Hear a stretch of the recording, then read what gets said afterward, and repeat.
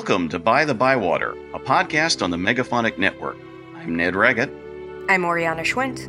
I'm Jared Pekacek. And we're here to talk about all things J.R.R. Tolkien, his work, his inspirations and impact, creative interpretations in other media, languages, lore, rip-offs, parodies, anything we think is interesting. Thanks for joining us. Hello, everyone. Welcome to the 6th episode of By the Bywater. It is great to have you with us. We're all here just enjoying the fact that it's mid-September and not, midsummer and burning to death quite so much, but we'll see. Although Oriana and I were, of course, exchanging weather stuff. Let's not talk about the weather, however, this time. Let's talk about other things and all that. So how does the end of the year planning kick in for you guys? Because, I've already figured out sort of like, okay, I've got there's a family vacation that's coming up, and then there's other things. Do your schedules get accelerated as we hit September, or what happens with you all? Maybe the sigh says it all. Oh, I'm actually tabling at a convention this fall, so October is going to be fun. Which convention and where? Geek Girl Con in Seattle. Woo! What dates? Good question. November, I want to say 16th and 17th.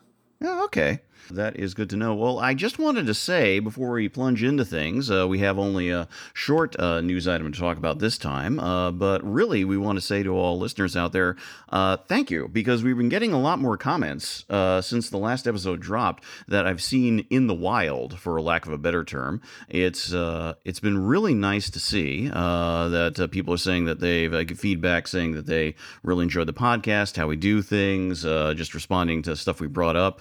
That is really wonderful. I know one person on Twitter out there, Karen Cross, really loved Oriana's description of Celeborn as a purse. So, I think we have some, new merch right there. Celeborn converted into a purse, or Celeborn on a purse. That could be a representative, I'm sure. So, and all that. But we just wanted to thank everybody. I don't know if you guys wanted anything more to add to that among top of the other comments that we've seen already. Yeah, that's great. Please let us know. I crave attention and adulation. So please. Positive reinforcement. Please keep it coming. All I want is for everyone to like me all the time, to rip off of John Mulaney. I knew I'd heard that somewhere. Yep. It'll be a good thing. And we do want to emphasize, this is something we keep mentioning on and off. There is our show contact information and the in the outro to each episode if you want to reach out to us. And we do want to emphasize again, ratings for the show on iTunes or elsewhere, always welcome. And by all means, just let us know if there's anything in particular you think could be a fun topic. There's certainly things we can get ideas from for that. And of course, there's the Patreon for Megaphonic.fm if you would like to support the show and join in the discussions that happen through the Slack that we maintain for Patreon members. Again, you'd be more than welcome. So there's all we have to say about that. But right now, let's just plunge into this episode's edition of the news. So, Jared, take it away. So the past few weeks have been pretty quiet on the Tolkien estate and Amazon adaptation fronts, except for one thing. Variety reported that Will Poulter has been cast for a role in the adaptation. He's a young actor from the UK who's been in a variety of genre efforts, including Eustace in The Voyage of the Dawn Treader, and a role in the Maze Runner films, which I haven't seen. More recently, he was in Black Mirror Bandersnatch, that, choose your own path thing on Netflix, and Midsommar. So there's no word about what he's playing, not even a character name, but he looks like a school bully to me. So Well, that's like, is he an elf? I could see some kind of an elvish bend to his feature. I don't know. The eyebrows are a little elvish, I guess. There's some pretty fierce eyebrows. That is true. Very important. He does seem to, I mean, maybe backing up a bit. This, unlike Markella Kavanaugh, who again has been announced to play, allegedly someone named Tyra, whoever Will Poultice is playing, and all that, Poultice, confusing the names. Yeah, we were joking earlier when the news broke that Poulter fans would be called Poultices because, I mean, why not?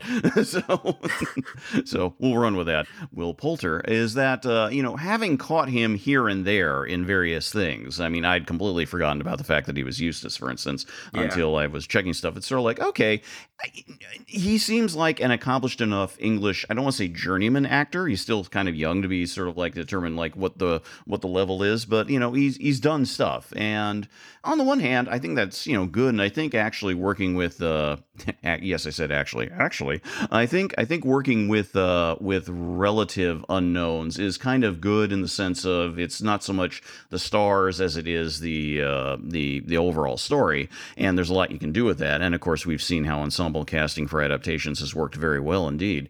But yeah, I mean, there's a weird.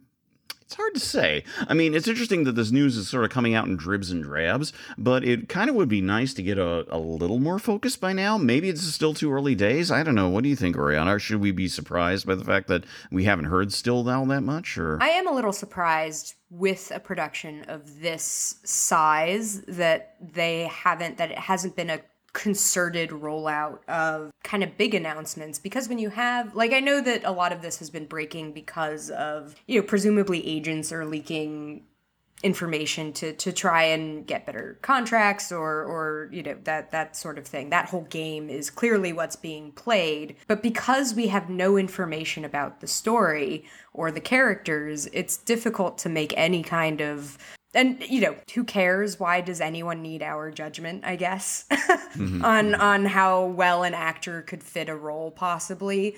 But it is a little intriguing to me that we have had so little information come out, even in the midst of casting. It's a little surprising to me, and it's. But what are you going to do, I guess? Yeah. I mean, we had a joke in private chat a couple of weeks ago that the whole idea of what this series is about is a complete head fake, and this is going to be something more like set in Second Age Bree. It'll be like Deadwood or Gunsmoke or something like that, and just everyone will be the regular cast of characters around the proto-prancing pony, and meanwhile people will just come through and do cameo roles, and everyone else is just sitting there. So, yes, go. I want that. Yeah, I want that too. It's not going to happen, but I want that. Deadwood, but Middle Earth. Chetwood. It's right there. The Chetwood. The Chetwood. Yes, Chetwood. Oh my God. You see, why aren't we the writing team? Why? Yeah, wait. Well, we don't even need to, like, they can do the whatever they are doing now. But as a spin-off, hello, we're right here. Like, yeah, special web series only. I mean, we've got it set out for you. Contact us. Yeah, you could do. I'd like little, 15-minute episode. Who doesn't love a 15-minute episode of non-television set? The Chetwood, the Second Age. Oh God, what have we gotten ourselves into? Very specific audience, but they're out there. So, Right. So we'll yeah. So in any event, that's all the news we had. I honestly thought, as we mentioned last time, we'd have a lot more news by now, but looks like it's still sort of slow going, but we'll see what the next month brings us. So for the moment, we'll just wrap up there, and it's now time to move on. Jared takes the lead this episode. It's his turn to lead talk on the main topic.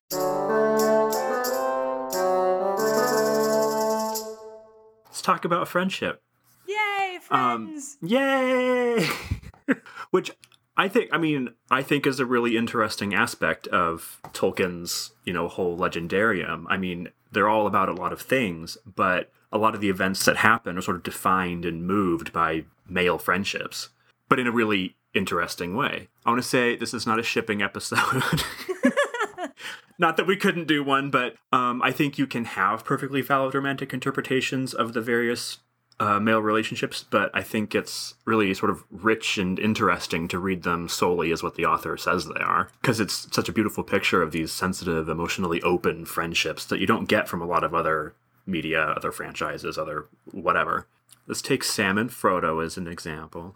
at the beginning, I think it's fascinating how they're pretty much just master and servant. Like in the early Hobbiton chapters, Merry and Pippin are given way more prominence. They're his friends, and Sam's just like his gardener. They're sort of affectionate, like jokey relationship, but that's it. And then by the end, they're pretty much on equal footing. And to me, there's this kind of the defining relationship of the book. Like it doesn't even end until they are separated.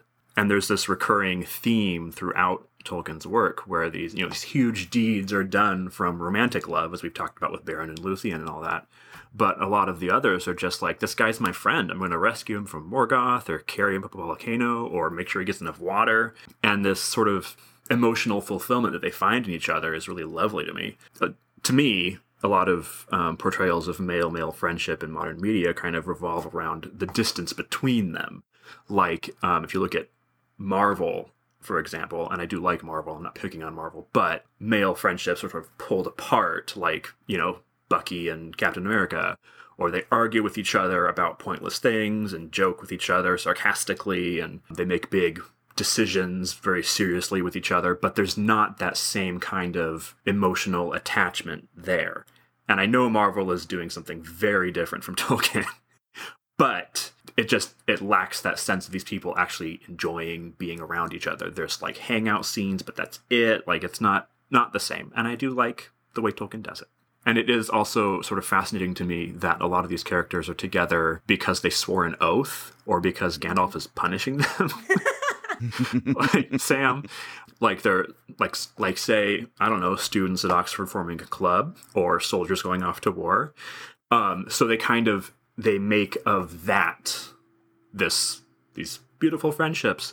And not to like monologue for too long, so I'm going to sort of wind up for a second so you guys can talk. But to me, one of the most important lines in all of Tolkien, and we all know it, it's famous, is when Frodo and Sam are on Mount Doom, everything is over, and the mountain is coming apart around them, and Frodo just says, "I'm glad you're here with me." And that's... I'm sorry, I'm getting a little emotional now. It's not like...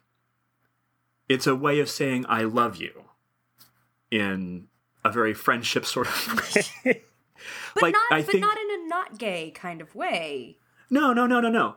I just think, to me, if you're like a diehard Frodo Sam shipper, to say that only romantic love is capable of this kind of grand, epic friendship, this grand, epic attachment, this emotion that drives you, is to sort of diminish both friendship and romance. So, yeah, you could read it as romantic. I definitely don't not. Or with Legolas and Gimli. I don't know. Yeah, okay. Again, not a shipping episode. But I just like that you can read it on multiple levels. And one of those levels is just, man, they're such good friends that they would, like, die for each other, give each other the last sips of water, or, like, carry each other up mountains. And it doesn't have to be anything other than that. Anyway, yeah. I'm glad you're here with me.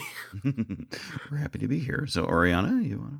Well, that's, both of you guys, I feel like I'm much more interested in your perspectives as a straight dude and a gay dude. I have known, that is one thing that I, it's like girl privilege in a weird way where we all, we're one topic you can't speak. Well, no, I really love, you're totally right, Jared, as usual. But in your assessment of it's okay to have friends that you would die for, that you would do anything for, that you would live for, even, that's a certain amount of sacrifice as well. And I feel like in our culture today, there is this the two are kept very, very separate. Yeah. And that I don't think that's a good thing, and it is remarkable to me that was it just different in Tolkien's time, like in his prime, where were men more allowed to share their friendship, their guy love, to borrow from Scrubs, I guess, not to borrow from Scrubs, but that bond between.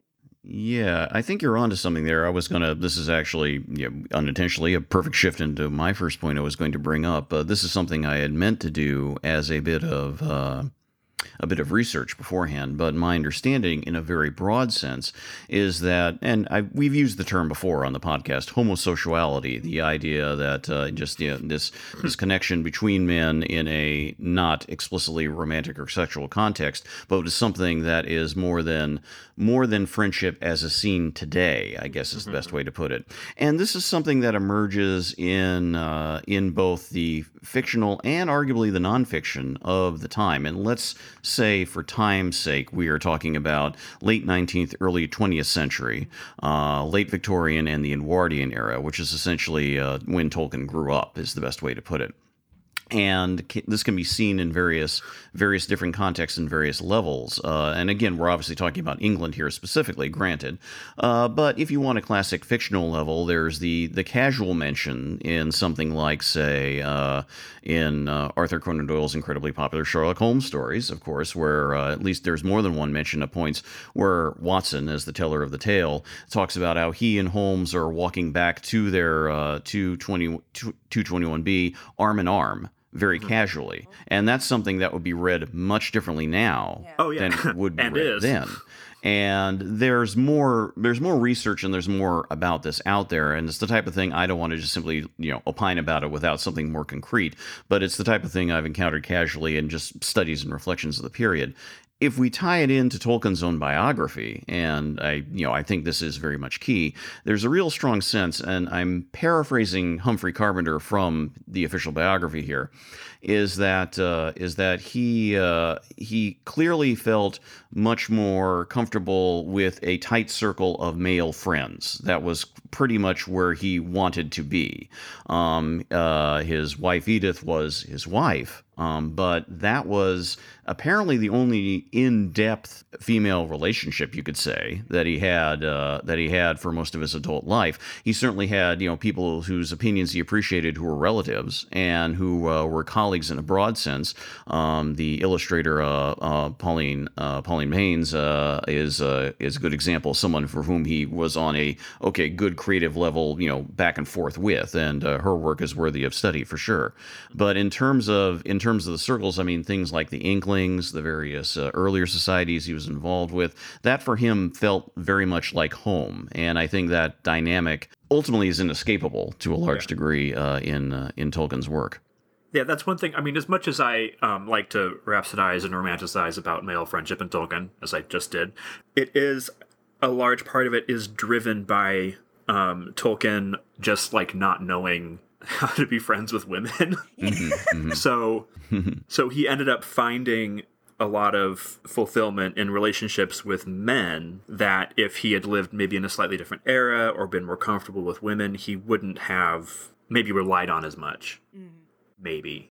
Well, I'm interested from you guys' perspective. Again, like I have so many options when it comes to positive representations of female friendships to choose from. Did the Lord of the Rings or did the Tolkien legendarium help you guys in creating and sustaining male friendships at all? As a kind of positive role model. Yeah, or was saying. it, So, or a potential did role society, the way that our culture exists, just is that force too strong? I mean, speaking strictly for myself, I don't think consciously, potentially unconsciously. But even then, I think there's the fact that as much as friendship is sort of a key thing, I mean, quite honestly, there's the part of me that appreciates Bilbo Baggins as a classic example of a confirmed bachelor totally on his own. Yeah. As someone who lived in a solo apartment situation for almost a full decade in the 2000s, I frankly got very used to that. I was thoroughly comfortable with myself. So it's one of those cases where, even though I've had roommates before, and of course now I live with my partner, having that sense of solitude is kind of as is described in such a rhapsodic way in its own right, I guess is the way to put it. Although in the context of the story, of course, the idea is that it's not the story of Bilbo sitting around, it's Bilbo getting out there and getting to meet friends, companions, people who he ends up being able to banter with Gandalf, essentially. That's a rare privilege. And there's that sense that informality, you could argue, is very key. And we see that in very interesting points throughout the entire story. And by that I mean the entire Lord of the Rings in particular.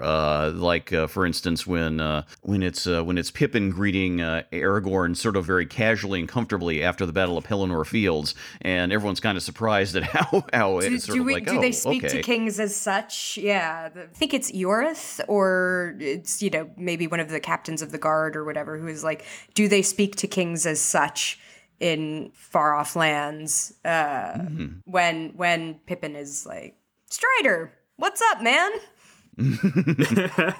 Yeah. I'm going to take that moment too, since I've gone ahead and brought up something set in Minas Tirith that I was thinking earlier today, and I think this is a relevance to Jared's points that he's brought up. And there are a couple things I want to get back to as well. I don't want to let them escape me. But something that I think, using Pippin is a very good example, besides the, of course, friendship that Merry and Pippin have, and all that, which, of course, is very much its own sort of key thing. There's that wonderful sequence. And again, it's not something that emerges in many of the adaptations, although I think it did turn up in the radio version of the U.S. radio version of Lord of the Rings at some point. And that is where Pippin's essentially on his own and needs someone to talk to. And he ends up becoming friends with both Baragon, I believe his name is, the fellow who's in the guard, and his son Burgle, if I remember right, or is his name.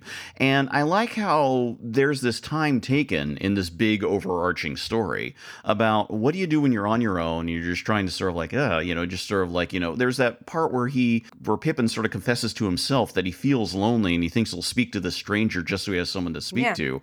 And that in and of itself is not merely friendship, but just the idea of connection. But then this person turns out to be so just very friendly and generous, and then he also ends up speaking with his son later, and it's this nice little vibe of something like, oh, okay, it's a nice story element, and nice is kind of doing a lot of heavy lifting there, but it's warm, I guess is the best way to put it. It's very open. It's very sort of, the pressure's all around, and yet there's this happening in this particular moment right there. And there's a happy ending in the end with that particular story and arc. And I just like that because I really do think there's a case of Tolkien showing how these moments matter.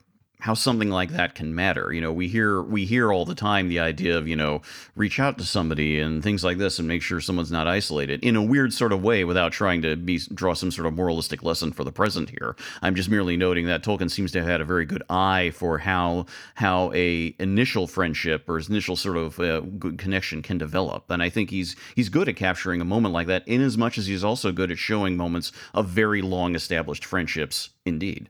So yeah. I do have to interject to say I started fanning the thing that I'm drawing for this episode with a book that happened to be nearby. And the book is A Spring Harvest by Tolkien's friend, Jeffrey Bucksmith. So, yeah, I started laughing. I think Oriana saw me. I did. I was like, I gotta know what that's about. Yeah, it's just the book that his friend wrote. So speaking of friendship, his friend wrote and then died. And on his deathbed, wrote to Tolkien. Nobody else but to Tolkien. And was like, I forget what the note said, but it's in the movie that we watched, the biopic. And Tolkien just goes home, and then, one of the first things he does in England after leaving World War I is get his friend's book of poetry published. That's true friendship right there, is getting your dead friend's poetry published. And it was and I think it's good to bring up the context of the war and loss, because there was so much loss and there was a strong sense of the strong sense that there are so many people now gone that collecting these things, remembrances of what the work they had, and I'm thinking broadly. We're thinking of all the famous poets, of course, but also ones maybe not so famous like this, and artists and other things. There's so many examples and books out there. This idea of how do you memorialize those who've gone, how do you honor those friendships that happened, and I think that's very, very vitally important for sure. Well, I mean, that's probably a whole episode on its own, how the war would have shaped his view of friendship and all of this. Because he famously wrote something like 5 of us went to war and only I returned, something like that. I'm really paraphrasing. That is not it. It sounds better when he says it. But it was something like that, where all of his friends died, and then he had to go back to England and start from zero. Very true. So. And bringing up the movie is a good example. Sure, it's the movie. We're talking again about the Tolkien biopic that came out earlier this year. Is that for all that, I had various issues with it. We all did in our own ways. I thought it, if the theme of it was to try and show that friendship has a deep role, then however much it wasn't, the historical story, I thought it did a reasonably good effort with that. And I thought it was suggestive at points. And I know you and I, Jared, were sort of thinking about this, about how at one point it's from his friend, the one who's featured, who they specifically feature, who does pass on and write that final letter. How there's a moment where it's kind of interesting. It feeds into sort of what we were talking about earlier. It could be read almost as not quite a romantic declaration, but there was very much a sort of vibe happening. It was a scene set in college at Oxford, and I thought it was actually rather well handled. It was just one of those things like, okay, you can read it one way or another, but I think it sort of speaks to those kind of emotional depths that could be reached in such context, given the hothouse of college too, granted, but even so. Yeah, that's a whole other thing too, is the British school system, and anyway... Don't know enough about that to pontificate, but I will learn, specifically so I can pontificate. So here's a question back to Oriana. I was racking my brain. Is there anything like a female friendship in Middle-earth at all? There's not, the only real hint that we get of any kind of female friendship is Melian and Galadriel, I feel like. And that is genuinely only a hint. It literally just says... Galadriel thought she was cool and hung around for a while. And that was it. I mean, oddly enough, it just sort of occurred to me that between the last few episodes, we maybe have touched upon the only moments in general, because there is a bit of it in Eldarion and Arendis, a hint between Arendis and the Queen, for instance. But this is all in a family context, and there are some other things there. But yeah, so I guess maybe a question for you is that alienating in Tolkien for you or not? Weirdly, I don't find it alienating. I think because I have been experiencing, but maybe that was why I wasn't great. Not why, but I was not great at female friendships until I hit college. And even since then, I have a lot of male friends, but my female friendships are extremely close and deep bonds that are very, very, very unlike my male friendships. With a lot of my male friendships, I'm kind of a therapist. Because we're not socialized to talk about our emotions with other men. So really, it would be great if everyone could have a Sam or a Frodo. If every dude person could have a Sam, I feel like that would be great. I would love that for them. It wasn't until fairly recently that I realized exactly how restrictive it must be for you guys. I genuinely feel really bad for you that you are not really allowed to show the depths of the emotions that you clearly have in male-only contexts. That it honestly breaks my heart. I can't imagine not telling my friends that I love them and, how much I appreciate them and hugging them and, that just feels so essential to me. And maybe that's why I didn't feel alienated by the lack of female friendships in The Lord of the Rings, is because the male friendships felt very female. I was like, oh, that's so nice. That's how I am with my friends. I get it. This brings to mind something that another thing I was thinking about beforehand. We were talking about a sort of positive case. This is not a negative case in Tolkien I'm bringing up, but I think in contrast to the supporting warmth and love, and I have more thoughts about that later. I also don't want to take over from Jared here. It's his topic and all that. No, that's fine. But I think it's vitally interesting to consider a deep tragic friendship that is at the heart. I don't want to say the heart, maybe, but is one of Tolkien's longest established examples, if I remember right, in terms of when it was introduced in the Legendarium. And this is part of the arc of Turin Turambar in the Silmarillion, but of course dating back, of course, to the 1917 and onward, one of the oldest stories. Was it Mablung or was it Beleg? Beleg. Oh, it was Beleg. Sorry. And it was. I was about to say. I was like, wait, did I get the name wrong? And all that. And to elaborate on this, this is very crucial because, again, if you're not as familiar with the Silmarillion, a very capsule description, Turin in the Silmarillion has evolved over time. Basically, he is quite literally the character who gets no breaks because everything is basically he's on a downward spiral almost marked from birth. And there's a lot going into this about why he is such a particular tragic hero. But the thing to keep in mind is that while there are I need to keep two like key romantic relationships that end up absolutely disastrously in terms of death and depth, to put it mildly. The one that I think that shows the most trauma is what happens with Beleg. And the brief setup of the story for, again, those unfamiliar, is that Turin is a man, not an elf. Beleg is an elf. The two of them have formed a very close bond. And when Turin was being brought up by elves in the kingdom of Doriath, and after a number of adventures, they eventually form they're the head of a small group that helps sort of cleanse the land of orcs and things like that, and allow safe passage for people. And they're sort of seen as these. They're sort of like Robin Hoodish, you could argue, but on a very much more I don't want to say elevated level, but a different kind of level in this particular context. And again, it's this tight partnership between a man and an elf.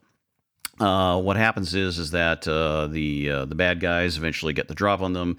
Most of the band are killed. What happens is that Turin is hauled away by the orcs. Beleg recovers, chases after them, catches up with them, and I'm simplifying the story.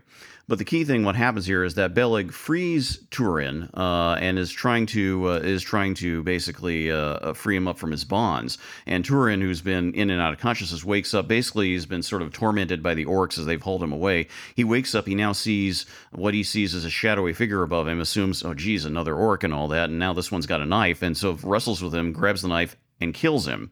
And kills Beleg, his very, very, his extremely close friend, who's been through many adventures with him. And what's important here in Tolkien, especially in the final form of the story, the final forms, but it was there almost from the start, if I remember correctly, that this is utterly, utterly traumatic. And the traumas that Turin faces in his story, he often vocalizes them. He often just sort of like, there's things that, he lets out. He's in rage and anguish. We see that when Finduilas, we see that when he's pursuing Finduilas. We see that at the end of his life when he realizes what he's done and eventually leads to him taking his own life. What happens when he's killed Beleg, his close friend, is he goes catatonic. He just can't react. And he doesn't react. And if it weren't for another elf who's been freed, who sort of is able to lead Turin away and eventually get him to a point where he can finally crack that grief many, many miles and many, many days later, it's the sense that he would just simply waste it away right there, because it's such a profound betrayal of friendship is what it is. And I think that's sort of the way that Tolkien portrays that is so vitally powerful. What is the worst thing you can do to a friend? You could literally kill them. You could literally kill them, and do so utterly unknowingly. You've committed a terrible, terrible crime, and you did so in complete ignorance. And I think Tolkien really is trying to emphasize in that moment just how utterly soul-shocking that is. And I think that's why this tragic friendship throws a lot of the not tragic friendships into a good light. It's sort of like, the ones where everyone comes out all right in the end. It's shaped by their experiences, but comes out all right in the end in a much better place. Like, if I'm not feeling it, like I will just skip that when I'm rereading because it's just devastating. Maybe shifting gears to another form of friendship, false friendships are very important in Tolkien because I think for him that's one of the biggest sins. I think Sauron is the classic example. He's the one who comes in friendship. Hey, I'm the giver of gifts, and he cozens up to people and tells them lies and tells it to the elves. And then in a much different context, he does that to Ar-Pharazôn and Numenor. But we see that in a classic example is the false friendship of Wormtongue. Is someone there? He's someone who's meant to be the counselor, is meant to provide Theoden with the advice and all that. And of course, it's all false. It's not a real friendship, and I find that just very interesting too. So these examples of friendship that are as important as the ones that are. Yeah, I think that's technically honest services mail fraud in the United States. It is depriving the public of the honest services of a public official by means of fraud. Fun fact. The legal system of Middle-earth. Yeah, right. Oh, speaking of, this is not related to friendship at all, but speaking of Wormtongue. Hey, I got go ahead. So irrationally furious the other day at this tweet that was making the rounds where somebody was making fun, why would he give somebody named Grima Wormtongue a job? Couldn't you tell from his name he wasn't trustworthy? And I was like, oh my god, you guys, that's not what he was called. That's what the people that didn't like him nicknamed him. Jeez. Yeah, I went full Tolkien nerd for a second, and I had to step back and go, it doesn't matter. It really doesn't matter. Don't be that guy. And of course, I yell at people going geez, in the film he looks so grungy. I'm like, that's the film. Yeah, yeah, Right. yeah. The film is doing something very different from the books. Right. So, but Anyway. but no. I mean, good to bring up. I mean, yeah. I mean, I'm just trying to think. There are further angles to go with this, but maybe let's take it back. Let's take it back to something like The Hobbit. When it comes to Bilbo is in isolation at the start of the story. He is respected, but you don't get a sense of any close connection. And to unpack the whole essence of friendship and how that works throughout the entire story would almost be worth its own episode. But what I'd like to focus in on is what happens by the end of the story, the end of the major part of the story, not the end, although I think that's really good too, where you have Balin and Gandalf and Bilbo just sitting around Bilbo's place, and they are friends, and everyone's very comfortable and chatting and talking, and I think it's a really lovely moment. It's this change from, Bilbo the isolated to Bilbo the now much more social, a lovely, lovely element. But I think the real depth of friendship, of course, comes when we see the parting of Bilbo and Thorin. Yeah. And that's a scene that's a heavy scene that gets you every time for a kid's book. That's pretty sharp. That's it's wonderfully literary. Someone realizing on their deathbed what the true value of something is, granted, but it's handled very well, and it's handled from the point of view ultimately of the person who is left behind when a friendship does end. And you get a sense that regardless of the eschatology and the sense of what the future is like in terms of the afterlife or paradise within Middle-earth, that Thorin is saying goodbye pretty much permanently. He's going to his father's. He's going to their company, and has to say goodbye to Bilbo. And of course, Bilbo is overcome and weeps. This is again not the type of thing you see. To take it back to kind of what Jared was saying, not the kind of thing you often see in modern literary productions. I mean, if we want to bring up Marvel, we do have a sense of some sense of grief and loss that we saw in Endgame, but the idea was that was meant to be a very singular moment in the Marvel arc, as opposed to something like this, which is just contained within its own sole story. So I think that's the fact that he's able to do this in a story that's a kid's story, and have something on the value of friendship, as he does at various points throughout The Hobbit, is further to the strength of the story, I think, further to the strength as creator. That's not necessarily the bigger, more adult, for lack of a better term, arcs in the Silmarillion stories and Lord of the Rings. I keep circling around modern portrayals of friendship, and I don't know, just what bothers me about them, and thinking, it's always two guys. Speaking of male friendship specifically, it's always two guys who are oh, we hate each other at first. It's like Pride and Prejudice friendship. And they come to, at the end, they're like, yeah, you're my friend. Let's go shoot the bad guys or win this football game. Right. It's always treated as a process of learning a lesson. And there's not as many examples as in Tolkien of like what a healthy friendship just looks like.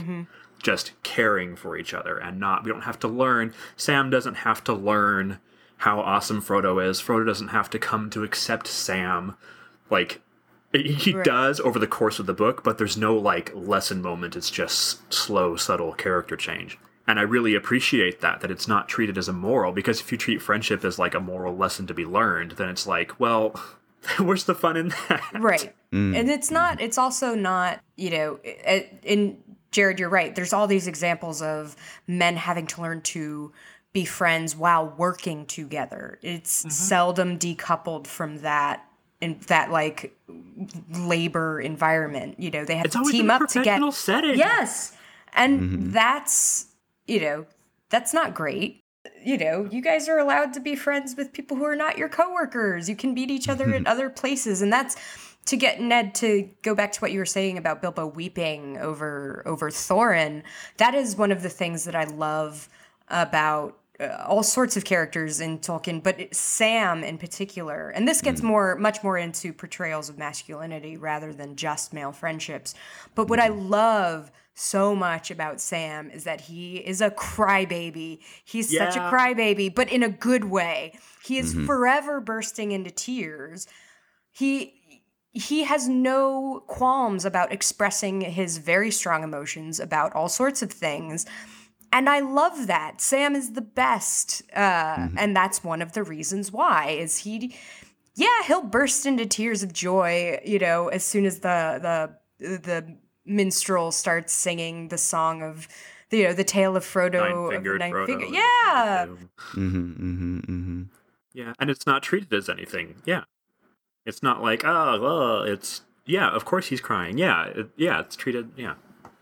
I think this only makes me thinking of Frodo and Sam, kind of I don't want to say the friendship, but the one that, by default has the most time spent on it, is an interesting tiny difference in portrayal, book versus film, talking of course about Jackson's film, is the moment where Frodo is recovering in Rivendell, and for the first time that Frodo is conscious, Sam comes in and wordlessly, just strokes his hand and just almost doesn't have the words, and the conversation is sort of like just sort of like he finally gets the words out a little bit later, and in the movie, of course, famously, Ian McKellen told Sean Astin, "It's in the book.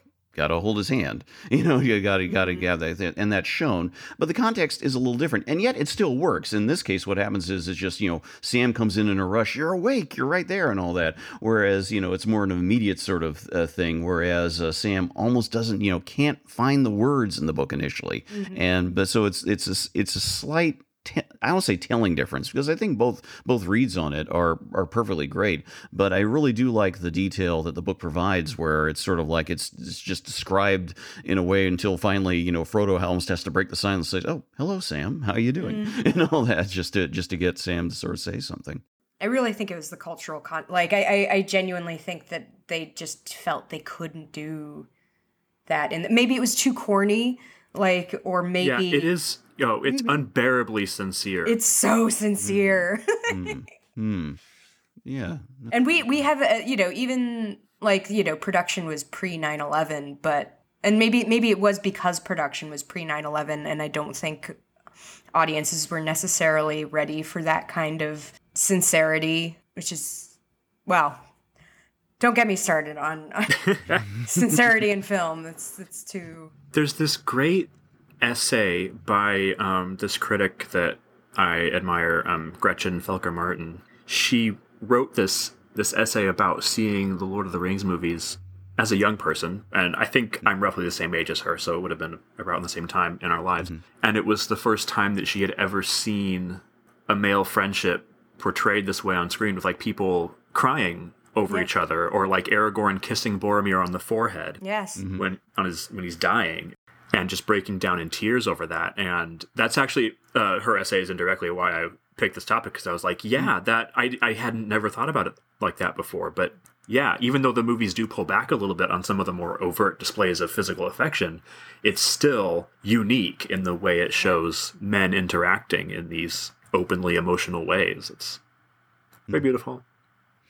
And there's something too about how ultimately there are many different layers to friendship. Again, granted, male to male context almost totally in Lord of the Rings that function different ways. I mean, even in a weird way. You've got Shagrat and Gorbag there in the Two Towers, who are they friends? Well, no, one ends up killing the other, if I remember right. So granted, but the two of them, we're talking two orc captains, just sort of going at each other. They're terrible subordinates, their work conditions, things like that. The type of thing that Tolkien himself was familiar with in a military context is what it is what I think he's specifically drawing from there. And it's kind of what you're talking about earlier. It's a work friendship, granted, but it's the type of work friendship where it's sort of like, geez, what are we dealing with now? And it's like, granted, they're evil characters and all the rest of it, yet there's something recognizable there. That sort of speaks to a sense of how friendship takes on very odd forms. But another thing, maybe to come back to the point about Sam too, and the sense of emotional, that is that we get a sense very early on in the story. This is before anyone's left. It's the night when Gandalf arrives and basically tells Frodo, "I got something to talk to you about." And earlier that evening, we get Sam sitting around with cronies and folks down there at the Green Dragon, and you get a sense that there's this everyone. This is a social context where it's a bunch of friends, but it's from the point of view of somebody who's sort of like, this isn't enough for me. Or some of the opinions being brought up here are kind of just like, what are you talking about? And I like that double level of it. On the one hand, Sam is exactly in the context of a wider circle of friendships, a social situation that he fully understands and is part of. And at the same time, he's just feeling a little like, this is not working. And part of it is these are not necessarily my people, is right. Yeah. what it feels like. It's this sense that something's that again ties into the wider arc of Sam. You could say that there's something more out there, but I think it's a recognition that friendships function in different ways in different contexts. It's an interesting demonstration of that. A friendship that's forms a circle of people to get together and have drinks. I don't know if it's once a day or once a week or however they do that, is not necessarily the same as people that you fully unburden things to, that you feel like they would actually respond to you in a sincere way with, which I think is interesting. One thing we keep sort of touching on and sort of skittering back away from is the context that we're all currently in. We're all American, I think, right? None of you are Canadian, right? And the way it looks to us, I mean, we were talking about that, but like how it would have played differently in other eras or even other countries nowadays. Like, I was trying to research, I think I tweeted about this, like homosociality in Britain, like male friendship in Britain looks way different than it does here. Like, it looks way closer to Lord of the Rings friendship than American friendship. So I wonder how the book reads to other people with different definitions or constructs of friendship. How does it play? I don't know. I mean, I'm American white male. I don't know what it looks like to anybody else. Yeah, there's something there about the idea of what translates culturally, you could say, on different levels and over time too. Yeah, it's a rich subject. The more I think about it, I suppose we've gone. Well, maybe we've reached a temporary end. I'd like to note something too, by the way, to both listeners and both of us, all of us here, is that just because we talked about a topic once doesn't mean we can't circle back on it. So there could be other times and other contexts. But Jared, maybe do you want to? Is there any sort of final word on the subject for now? You want to wrap it up with? I played the "I'm glad you're here with me" card right at the beginning. That would have been a good ending, wouldn't it? The sentiment remains true in there and good. Yeah. So. No, to reiterate that, I think that is, that in a sense is just what friendship comes down to, is I'm glad you're here with me.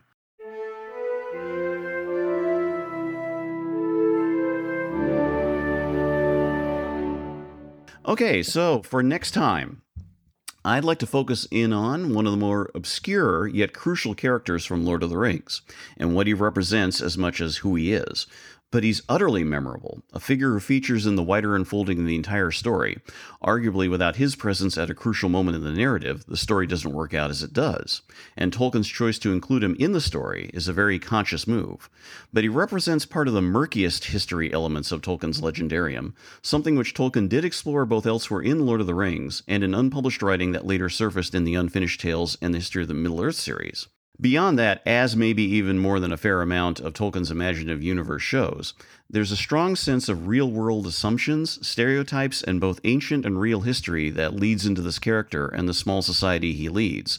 So for next time, I would like to discuss Gan Buri Gan, the Druidain, and the native peoples, for lack of a better term, of Middle-earth. Oh my god, I thought this was going to be Tom Bombadil, but no. That was me, Glorfindel. Holy crap. Yeah, wow.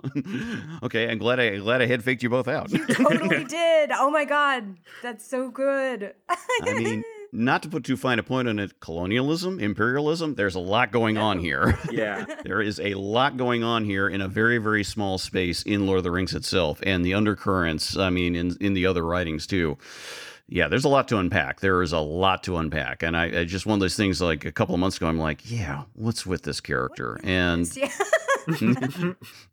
I don't want to spoil where I'm going to go with my thoughts on this next time. But yeah, think of this over. Needless to say, I should say, and we're all three of us are aware of this. There's a lot out there about you could say the colonial and imperialist society that Tolkien grew up in, that he himself was representation of to a degree. He was, of course, born in South Africa, and there's a lot tied up with that. There is a lot going on, and again, there's a lot more I could say right now, but I don't want to play my hand. The assumptions are not necessarily what you think when it comes to Tolkien, a lot of very particular political and social questions. It's a case where we're not talking woke Tolkien. This is not not the case, but he is at the same time, he's not quite the stereotype you might imagine him to be. It's a very interesting liminal space, is the best way to put it. And this can be seen in a variety of different areas, but I'll say more about that next time. So there's something to think about. But yeah, Gan Buri Gan. I mean, just imagining him alone, what he looks like. There's a lot to talk about there. Oh, I get to draw him then. Yeah. You do, and I'm looking forward to your take. This podcast is just an excuse for me to do all the Lord of the Rings fan art I've been meaning to do for years. That's all it is. You know, if that's how this works out, I'm so happy. So, okay, well, we'll wrap up here. You won't hear it in the version you're hearing now, but Oriana's been having to deal with all sorts of audio flakery and things like that, and she's had to reboot a few times just so we get this done. So we're gonna wrap up here so she can go, and not suffer it again. Any last thoughts from either of you folks? Frodo and Sam forever. Frodo and Sam forever. Yeah, we should do a shipping episode at some point, just because there's a whole lot there. Just in terms of cultural impact, not just who's your OTP? Yeah. Yeah. No. I'll let whoever wants to take the lead on that, because you're more the experts than I. So, that's all I'll say. Okay, so thank you again for listening. We really appreciate it. Again, to reiterate what we said at the start of the episode, thank you so much for all the feedback we've gotten. It's really nice to know that there are people out there listening and enjoying what we do. We aim to keep at it. We will hopefully not be too self-conscious about it. We'll just keep on plugging away. Thank you again. We'll talk to you all next month.